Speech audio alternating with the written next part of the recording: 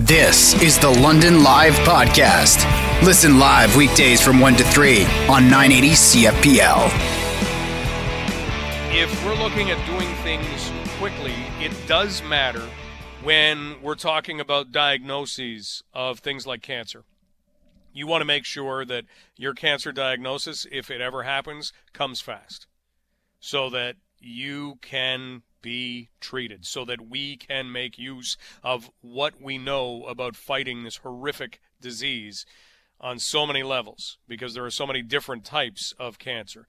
Well, a couple of months ago, researchers at Lawson Health Research Institute here in London talked about using a novel diagnostic imaging tool, and the idea was it would detect breast cancer faster and maybe even more importantly, more accurately. And what it was a contrast-enhanced spectral mammography, or CESM for the rest of us, because saying those words together, not easy. And the first ever breast biopsy using this was performed at St. Joe's, at St. Joseph's Healthcare, on June the 12th. And they were going through some research, doing some further study to see if they could declare, what we think is what is. And here's hoping that we can get to that day, because we've got a lot of cancer survivors, and we've got a lot of people who have experienced the loss of a loved one who had cancer. And it's pretty difficult to be on one side, and it can be pretty remarkable to be on the other. And joining us right now is someone who has been on the cover of People magazine. She is somebody who, again, you just want to have in your life so that if all of a sudden you're feeling down, you can say, I know who I'm going to call. I'm going to call Lindy. Lindy will make it feel better. Lindy Ciolucci joins us right now. Breast cancer survivor, mom in Ontario, retired kindergarten teacher. Lindy, how are you doing as we come to an end of the week? Well, I am just smiling here. Thank you very much for all those wonderful compliments. I'm like, oh, that's so nice. We all need people like you in our lives. You realize that. Oh, that's great. Let's talk a little bit about the idea of a tougher battle, of tougher times for you, when you may have needed people to kind of reach out to you and to kind of give you that pat on the back to say, hey, you're going to get through this, you're going to get this done. When were you diagnosed with breast cancer? Well, it's funny because I had started in 2014. I went on a trip with some girlfriends, and I was very big. I was a very large woman, almost 300 pounds. And I was having a really hard time keeping up with them. And when I came home, I said, I just can't do this anymore. It's time for me to get this weight off. And I joined WW, formerly known as Weight Watchers, and I just started to get the weight off. And I was feeling fantastic. You know, I was eating so much better, and I had started to move more with Fitbit, and it was just great. I was going. I was like about a year and a little bit into it. And I was down 82 pounds. So I was more than halfway to losing half my size. And I came in from a very cold walk one day, just before Christmas, about a week before. And I put my hands under my arms to warm them up, because you know how cold it is here in Canada. And I felt the lump. And I kind of knew right away what it was. I put it on hold, which I don't suggest to anyone, for just a few weeks, because it was Christmas and I didn't want to ruin it for my family. But everything was confirmed in January, and just, everything at that point is kind of out of your control. So, you're going for appointments and biopsies, and then you're seeing your surgeon and operated on. And the next thing I know, I'm doing 6 months of chemo and then radiation, and then a year of Herceptin. And so it's a whirlwind. I was very lucky though, because I went through it actually with a friend, which is not lucky. It's odd. But it was someone that I could bounce things off of, and it was great to have her, my friend Michelle, with it. Yeah. When you say you knew, what is it like to go through those weeks while you wait for kind of the holidays to expire and everything to go back and then say, okay, I got to get this checked? What was that time like for you? It's awful. The waiting is actually the worst. Once you find out, then you go, okay, now I have a plan and this is what's going to happen, and you go. But it's that waiting. It's like, the dun, dun, dun, dun, dun, it's awful. But, you get through it because you're a whole lot more tenacious than you realize. You're a whole lot stronger than you realize, and you get through it one day at a time. Not to say that there aren't some dark days, but then there's like decent good days too. And I think probably the worst is when you lose your hairs because everyone knows. So even though you're having a good day and you're out grocery shopping, people are giving you the sad face. Oh, she's got cancer, right? And you're like, but I'm shopping. But you get there. And, so then that's when, life sort of turned around. So I had actually, started with Weight Watchers again. Once I had got my second all clear mammogram, and I thought, okay, you know what? You're not going to die. This isn't a life sentence. It's time for you to get on with it. I had gained all of the weight back, which was very mortifying to me, and I'd gotten rid of all my clothes too. And I just started again. And so within 20 months, I had lost half my size. And that's, that's how I end up on the cover of People magazine. Which is You've got to take us through that story in just a minute. We're talking with Lindy Ciolucci, who is a breast cancer survivor, a mom in Ontario, retired kindergarten teacher, and we said it, Lindy, on People magazine, on Good Morning America at one point, and we get an opportunity to talk about, how you've gone back to a healthy lifestyle and what that may have meant in dealing with cancer. But let's talk about People magazine. How does somebody find out that People magazine wants to put you on the cover? How cool is that? Well, one day I was just kind of bored and I was messing around on my phone and I was looking at the Fitbit app. And it said, hey, do you have a story to tell? Because we'd like to hear it. And I thought, well, you know what? I actually do. And so I just fired off, as a matter of fact. So I fired off a quick email and just told them a little bit about my story. And I heard back like within the hour. They were like, oh, my God, this is amazing. We love this. Would you mind? We actually know somebody who is a writer with this team that does the Half My Size. Would you mind if we put your name in? I was like, are you kidding me? I would love that. But I really didn't think anything would ever come of it. I mean, it's just one of those pipe dreams, and it made like a great story. And so when I didn't hear for months, and I said to my husband, I hope they don't tell me soon that I didn't get it, because it still makes a great story right now. And then it was election day last October, and I was just about to walk out the door to go and vote with my daughter. And I just said, let me just check my emails real quickly. And I saw that there was one from People. Well, I actually have a subscription, so I thought maybe it's because of that.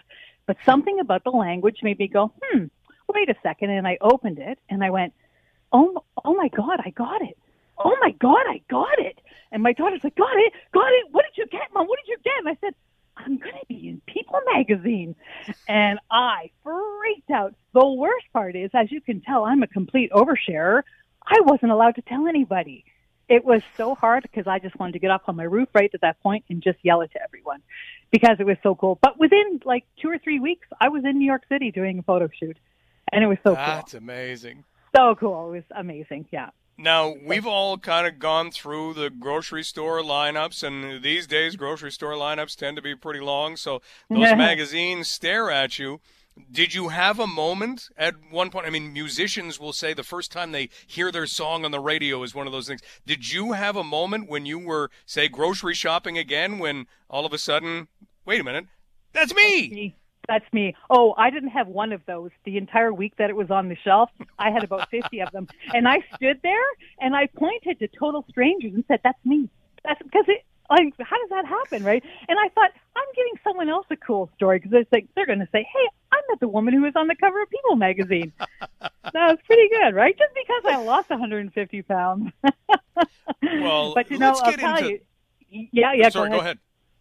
Well, that's actually, that's going to keep me cancer-free because I don't have breast cancer anywhere in my family, nowhere. So when I was talking to my oncologist about it, I said, why me? Not like, oh, why me? Because, like little kids get cancer, so why not me? But I said, like, why? Why would I get it? And he said, Lindy, probably because you were obese. And I was like, what? I had no idea. no idea. And I'll tell you, if that one thing is going to keep me slim for the rest of my life, that'll be the one. I'll never put the weight back on. We are talking with Lindy Ciolucci, who is a breast cancer survivor. Hearing that information, because immediately, sure, you do think family history, and you think, well, at some point somebody in my family must have and maybe didn't know or whatever it happened to be. But when you hear that there may be a link to obesity, what was it like to get that news? Oh, it's probably the last piece of my puzzle. I've gone on to have this great life in the last few years, but that is the one thing I beat myself up about, that I did that to myself. And I haven't quite forgiven myself. I'm going to start crying. I haven't forgiven myself for that. I'm working on it. Okay. Yeah. Well, you will get there. Now let's talk about what that kind of propels you toward, because that incentive is something that you have made use of. So keeping the balanced, healthy lifestyle, what does that include? It's not even eating less. It's just eating better. As busy moms or dads, we tend to put ourselves second. And, now I put myself first quite often. My kids are older too, which also helps. And I am retired, which also helps. But yeah, I put myself first and exercise. I have become this crazy walker. Do you know the other day I did 100,000 steps in one day? Come on. How far is that? That's 15 huge. hours. 15 hours. I'll never do it again. Was there a reason you did this, or was this a challenge? You wake up in the morning thinking, 100,000 steps. I wonder if somebody can do that in a day. You get badges on Fitbit. It was the last one. I thought, you know what? I'm going to do it just so I can say I did, and that's it. Never again. Never again. Took a little bit of the joy away. But yeah, I did. Yeah, crazy. Now, you have to understand that just 6 years ago, I could only walk 1,000 steps. I did once around my block, and that was all I could do at 300 pounds. And so to do 100,000 in a day, it was a pretty cool milestone for me. Yeah. That is absolutely wild. Well, we are talking right now with Lindy Ciolucci, and we're talking about how things have progressed in her life over the last few years since getting a breast cancer diagnosis and now getting back into a healthy lifestyle. You mentioned that after your battle with cancer, you'd kind of put the weight back on. Was it more difficult to lose the second time, or had you been able to say, I've done this once, I can do it again? Yeah, absolutely. And it just so happened at the time that I was ready, and that I was ready to live again, Weight Watchers had just finished switching their program up, and they added a lot of foods that were 0 points. And so that, I don't know, it resonated with me. And no, I had no problem. I actually lost weight every single week for an entire year. Never had a gain because I didn't feel deprived. I wasn't starving myself. I was just eating really well. I'm fueling my body. And I look at food differently now. It's been fantastic. And I try and encourage as many people to live that healthy lifestyle as well. And, not be perfect. Everyone's going to have apple pie this weekend. It's okay, right? Just don't eat the whole thing. What would be, as we kind of close out, Lindy, what would be a suggestion for somebody who is saying, I would like to be like Lindy. I would like to be able to lose the weight I've wanted to lose forever, and I would like to be healthier than maybe what I am. I'd like to go out and grab that badge on whatever fitness tracker we happen to have. So what is a suggestion to get started? Because it's so tough to even get that happening sometimes. Yeah, so hard. You know what? My number one thing, and I tell people this all the time, is to clean out your environment. If you don't have it in your house, you're going to be so much less likely to eat it. And one of my little sayings is, say no once in the store or 100 times at home. So just don't bring it in the house, and it just makes your life so much easier. And as far as cancer is concerned, I really, really just try to tell people to get their mammograms, because the only thing worse than finding a lump is to not find the lump. Hey, well said. Well, as we talked about off the start, there is a study going on, research being done at Lawson, and that's in London, that will hopefully show that we can detect breast cancer faster, we can detect it more accurately, and like you say, don't wait around. Get that done and get those checks done. And yes, and keep up those walks. All those walks are wonderful because they're fueling all this incredible research. The one drug that I was on, Herceptin, has actually won a Nobel Peace Prize. So there's just wonderful things that are happening within that whole thing too. And yes, and I understand London is like right up there, so that's fantastic. We've got so much research going on, and can't wait to see what comes out of that research. It is Breast Cancer Awareness Month. Lindy, congratulations on beating cancer. Congratulations on losing the weight, keeping it off. I hope we see you on a People magazine cover again. Awesome. Thanks so much, Mike, for having me. Happy Thanksgiving. Keep safe. Thanks. And you too. That's Lindy Ciolucci. See, did I not say she was somebody who you just need to have kind of on speed dial? Yeah, that's the light that she brings into the world. So we'll keep following that research in London. Again, if you missed it off the start, this is something that's happening at Lawson Health Research. I've tweeted out the link to a story that Jacqueline LaBelle wrote for Global News Radio when this particular story began. And it's a diagnostic imaging tool, and it was used first at St. Joe's here in London, and now they're doing a lot of research on it to see if, in fact, what they think is a reality. And if it is, it's game changer. And that's right. Normally heading into the Thanksgiving weekend, you're feeling great. It's 3 days off. You get to hang out with people. Maybe you're hosting, so there's a little bit of stress. Maybe you haven't bought a turkey yet, so you're looking at the utility turkey pile and thinking, I thought some of these had 3 legs. These ones don't have any. What are we going to do here? Do you have any turkey legs for sale anywhere just by themselves? So that's usually the roughest thing. We're in a very different world right now, but at the same time, we want to have some optimism going into the weekend. So here's what we want to do. We want to play who should get the vaccine first, because just hearing that indicates that there is a chance one day we could have a vaccine. Let's hope that that is the case, and let's hope that what we hear out of the science world is coming true. We don't know when it would be. We still don't know about the complete effectiveness of everything, but let's play that for just a second, because at least it feels nice and optimistic. And we do have very intelligent people who are using models to try to figure out how the vaccine should be distributed. And Dr. Chris Bach has been hard at work at that. He's a professor of applied mathematics and a university research chair at the University of Waterloo. Dr. Bach, thanks for being here. Yeah, thanks for having me. Why is it important, even before we answer the question who should get the vaccine first, why is it important to have some targets for a potential vaccine? You mean in terms of which groups we should prioritize? Maybe that's the best way to say it. Why is it important to prioritize one group or one age demographic over another? Yeah, so when the vaccine becomes available, we're not going to get 30 million doses all at once. They'll be coming off of a supply line. And we have also limitations in terms of how many people we can vaccinate per week realistically. So we might have to decide who should get the vaccine first. And of course, we want to make that decision in a way that prevents the most deaths we possibly can. So in determining that, how do you start building models to try and figure that out? Yeah, so there's a whole range of approaches you can take. So our approach was to try to focus a model for Ontario. So we developed our model with Ontario demographics and age structure, with Ontario COVID case data, and also with data on deaths. And then we said, well, in Ontario, let's look at a few different strategies. One strategy is maybe the thing you might think of first, which is to vaccinate the elderly.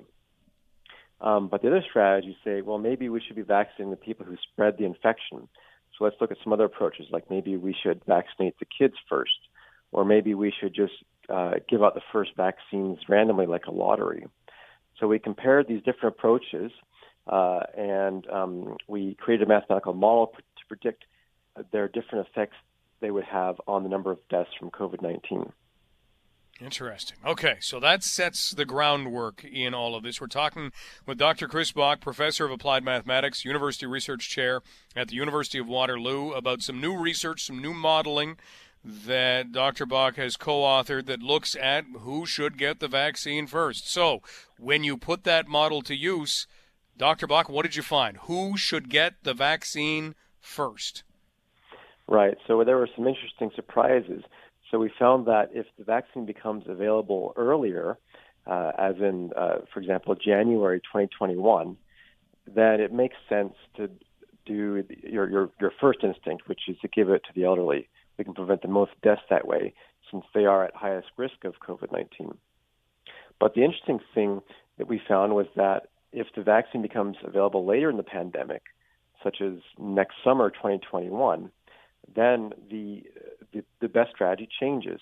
In that case, it actually makes sense to target age groups that cause the most spread.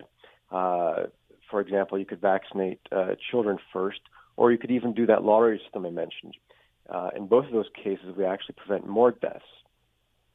Now, the reason that happens is that vaccines work two ways.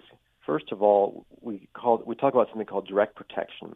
A vaccine protects those who get the shot. But there's also something called indirect protection. So that means if I get the vaccine, I can't transmit it to the people around me. Now, that indirect protection, how important it is, changes depending upon where we are in the pandemic. If we're early in the pandemic, it's not a strong effect. And that's because if I get vaccinated, I may not protect you that well because, sure, I won't infect you, but there's so many cases around that someone else will. And so that's why if we get the vaccine in January, when we still have potentially lots of cases, then you should vaccinate the vulnerable, the elderly. Okay. Now, if we're talking about later in the pandemic, so by that time, a lot of people have immunity. There are going to be fewer cases in the future. In that case, if I get vaccinated, I protect you a lot more if you're a contact in my house, for example, because there aren't as many other ways they can get infected. And not only that, but if I protect you by getting vaccinated, if you don't get infected, then the people don't get infected, and the people they don't get infected. So there's like a chain of protection. So you end up preventing more than just one case. You might prevent 2 or 3 or 4 cases by getting vaccinated. And so because of that effect, which kicks in later in the pandemic, it actually makes more sense to vaccinate the spreaders. And that usually means people below 20 especially, but also adults of working age because, they're out and about during the day working and then they come home to their families. They also have a lot of contacts. Wow. Okay. Well, these are incredibly in-depth models that we're talking about. Dr. Chris Bach joining us, Professor of Applied Mathematics and a University Research Chair at the University of Waterloo.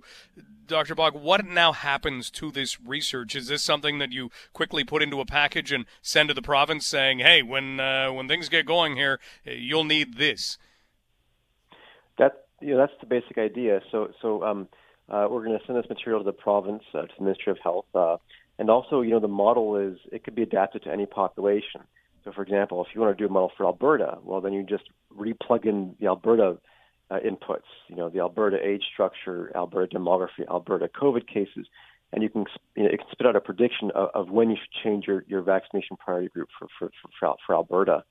So, in principle, any place in the world can use this model to figure out how best to use the vaccine in their population.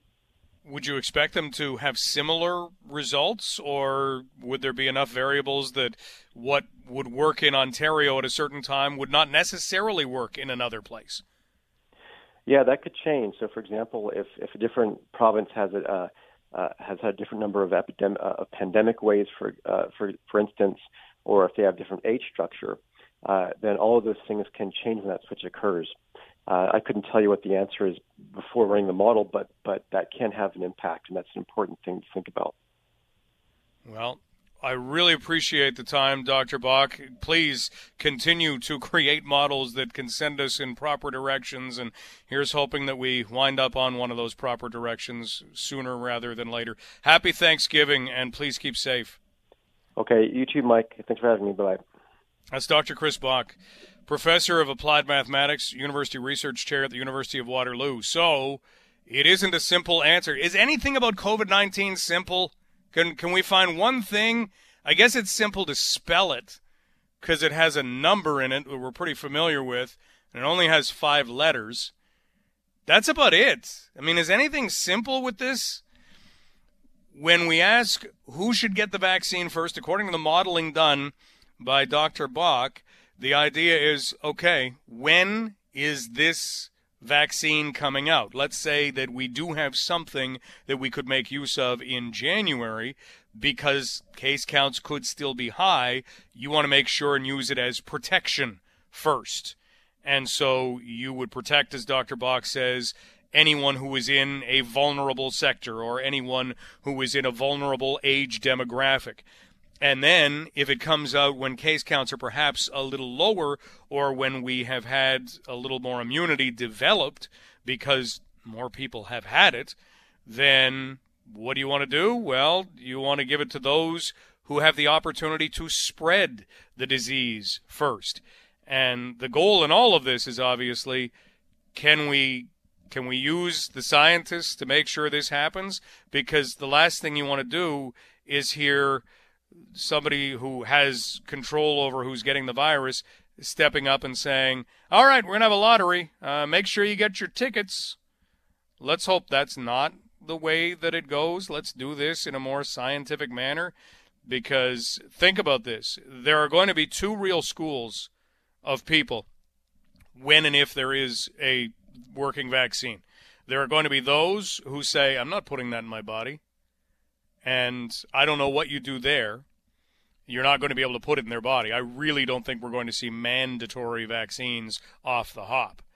And how many of those people will there be? Well, all we need to do is look at the COVID Alert app. We need 60% of the population to make it effective. We're not even close. We had a researcher on last week who indicated, well, we've got to look at who could be getting the COVID Alert app based on whether or not they would own a smartphone, whether or not that smartphone would be able to accommodate it. So you're looking at maybe 25% on kind of a prorated scale. So instead of the 2, 4, 6%, it's more like 25%. So, okay, that's at least a little bit better. It's nowhere near 60, not even close. So if we have a few people to look at this and say, I'm not taking this yet, and if we have stats that are similar to the COVID Alert app, we may have quite a few people there. So that will exist. The other school is going to be, I'm getting this, and I'm getting it now, and I will trample over anybody who gets in my way. And so how do we deal with that school of things? This week, we heard from the federal government, and we heard about their ideas to ban single-use plastics by the end of next year, so by the end of 2021. And this is something that has been talked about by the Prime Minister, who has used statements like the use of these kinds of plastics is, quote, a problem we simply can't afford to ignore, that they are harmful in the environment, they're difficult or costly to recycle, and there are readily available alternatives, according to the Prime Minister. So what would this ban focus in on? Well, you would no longer be able to use those plastic grocery bags that right now during a pandemic we're being told we have to use. So that's a tricky one. Here's hoping we are well out of this pandemic by the end of 2021. Maybe that's the positive in this. Beverage 6-pack rings, nope, can't use those. Plastic cutlery, nope. Plastic straws, no. And then food packaging made from plastics that don't necessarily have a spot in the recycling bin. And the last thing would be stir sticks for coffee. So that's the way the government is going. When discussions about single-use plastics began, and they've been going on for a while. I mean, we can look around this area and find some spots. Bayfield, I think, is one where you have spots you can't use single-use plastics, or they're not offered in restaurants. But we have one spot in particular in this country and in this province that has decided they're going to go ahead with this. They were not going to wait around for the government to decide, okay, it's time. We're going to ban these single-use plastics now. And that spot is Fort Frances. And joining us right now from Fort Frances is City Councillor Douglas Judson. Councillor Judson, thanks so much for taking some time for us today. Thanks for having me. This began in Fort Frances not a month ago or 2 months ago. This began a while ago. When did you get started in these discussions to say, hey, these are serious and could actually lead to some legislation on this? You know, in rural and northern Ontario, I think we are always looking for ways that we can show leadership in local government. And so very shortly after we took office in December of 2018, I started a process to talk about, what sort of reception there was in our community to making change in this area of policy. And, I expected there'd be some opposition, but to be honest, I was very pleasantly surprised at how forward-thinking and open to this idea our small business community was and our citizens were. So we went through a process to engage with some of the stakeholders who would, sort of have to bear the brunt of this regulation. I'm sure you could imagine, restaurants, retailers, et cetera. And after a few months, we brought it to council. We put it through some council committees, and really there was not much pushback against what we were trying to do. I think everyone saw this was the direction of the future, and they wanted their community to be on the map as being part of that political will to do something about this problem. In certain cases like this, you kind of will see people hold out until they absolutely have to. Oh, okay, I have until next Friday to get that done. Yeah, I'll see you Thursday at 11:59, and I'll make sure and I have that for you. It doesn't sound like you got that kind of an attitude. What do you think it was that prevented people from saying, well, why don't we just wait until the federal government makes us? Well, I think that this way, the way we did it, we were allowed to craft something that was locally responsive, and people recognized that something was coming because, this was talked about for a long time. We heard the federal Liberals talking about it for in the previous election campaign. People knew there was a change that was on the way. And this was a way that we could, not just develop a locally responsive bylaw, but we could develop something that we could then use as a tool, and we could use the input we received from that process. If there was a higher level of government that wanted to talk about this, we could provide that feedback in sort of a ready-to-go, hot-off-the-stove manner. So it was an important process, I think, to get that sense of public sentiment on the issues. We're talking right now with Fort Frances City Councillor Douglas Judson. Councillor Judson, you will provide a lot of information for the country by the time we get to the end of 2021. It's one thing to say, okay, we're going to ban plastics and single-use plastics, and that's going to be it, but you kind of have to have guidelines as to what happens if people continue to use those plastics. How did those conversations go? Look, we're not here to make it a beat cop's job to go around policing people on plastic bags. So our bylaw was adopted in January. It comes into effect January 1st, 2021. As a municipal bylaw, we have monetary fines in place. Those actually don't kick in until a year after. And the purpose of that is to make sure that all of our business community members have an opportunity to exhaust whatever inventories they have, and that consumers have an opportunity to make behavioral adjustments. And we have this year of this educative process to get everyone on board with the direction we're going. All right. Now, in terms of what those punishments would be, obviously we don't want to, have, like you say, police officers going around and handing out all kinds of citations, but what sorts of things did you wind up having to implement just to have that guideline? We've left some wiggle room in the bylaw for the bylaw officers to make discretionary fines. They're fairly minor. I mean, we're not talking like huge amounts of money that people are going to be shelling out as in violation of this bylaw. Really, we want this to be a positive thing. We want the focus here to be on educating our business community on getting consumers to change their behavior and on sort of nudging people into making those more responsible decisions. So the focus of our discussion hasn't been on penalizing people for making the wrong decisions. It's been about how can we nudge people into making the right decisions as consumers. And frankly, you know, we're in Northern Ontario. We're in a forestry-based economy up here. We want to, you know, see products become more popular that are generated from forest sector resources. So, you know, we see this as a win-win. We see it as a, you know, great way that we can show leadership even as a small community in better consumer choice practices. You already have some of the cleanest air going. Take a breath of it for the rest of us, and now you stand to have things just feeling that much cleaner. And I love the idea of the education, because I think we would have a lot of doubters that that kind of thing, again, is not going to work. But take a look at our masking bylaws. They've been education-based. There have been very few fines that have been handed out, and yet you go to a store, you go to a grocery store, and almost 100% of people are wearing masks. So maybe we need to give ourselves a little more of the benefit of the doubt that education can work without having to slap wrists. Yeah, and I want to give a real credit to our business community, not just locally, but some of the larger businesses that operate in our community. Most of them were already working on initiatives to start addressing this problem.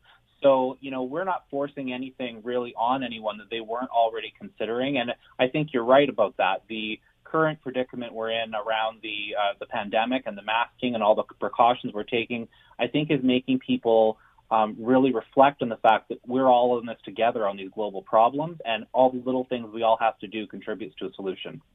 Great stuff. Councillor Douglas Judson joining us from Fort Frances. As a final note, when exactly does this go into effect in Fort Frances? Our bylaw takes effect January 1st, 2021. We'll be engaging in some public education over the next few months of the year to get people positioned to make those changes. Again, we're not penalizing anyone. We have no fines that come into effect until another year after that. But our hope is that as a community, we can move forward and demonstrate leadership to the rest of the province on how this is done, and that solutions are not that far away. Well, thank you for taking the initiative. Again, you're going to have the country looking at you to see, how did this go? How did it work out? And is this something that is going to work from coast to coast? Thanks so much, Councillor Judson. Please keep safe, and happy Thanksgiving. Thank you very much. Have a great day. Take care.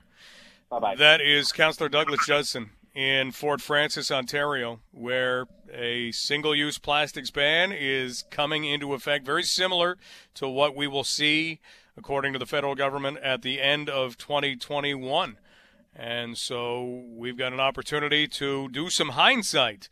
We've got that in so many ways around here. We talked earlier about London being a real key as a test market. So we get a lot of things first, but in some cases, we've got an ability to look and see what happens elsewhere to try and figure out what we're going to do.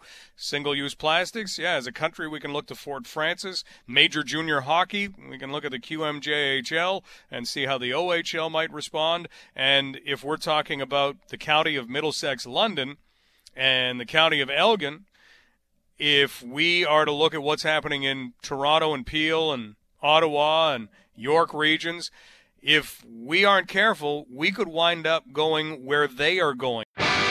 You've been listening to the London Live Podcast.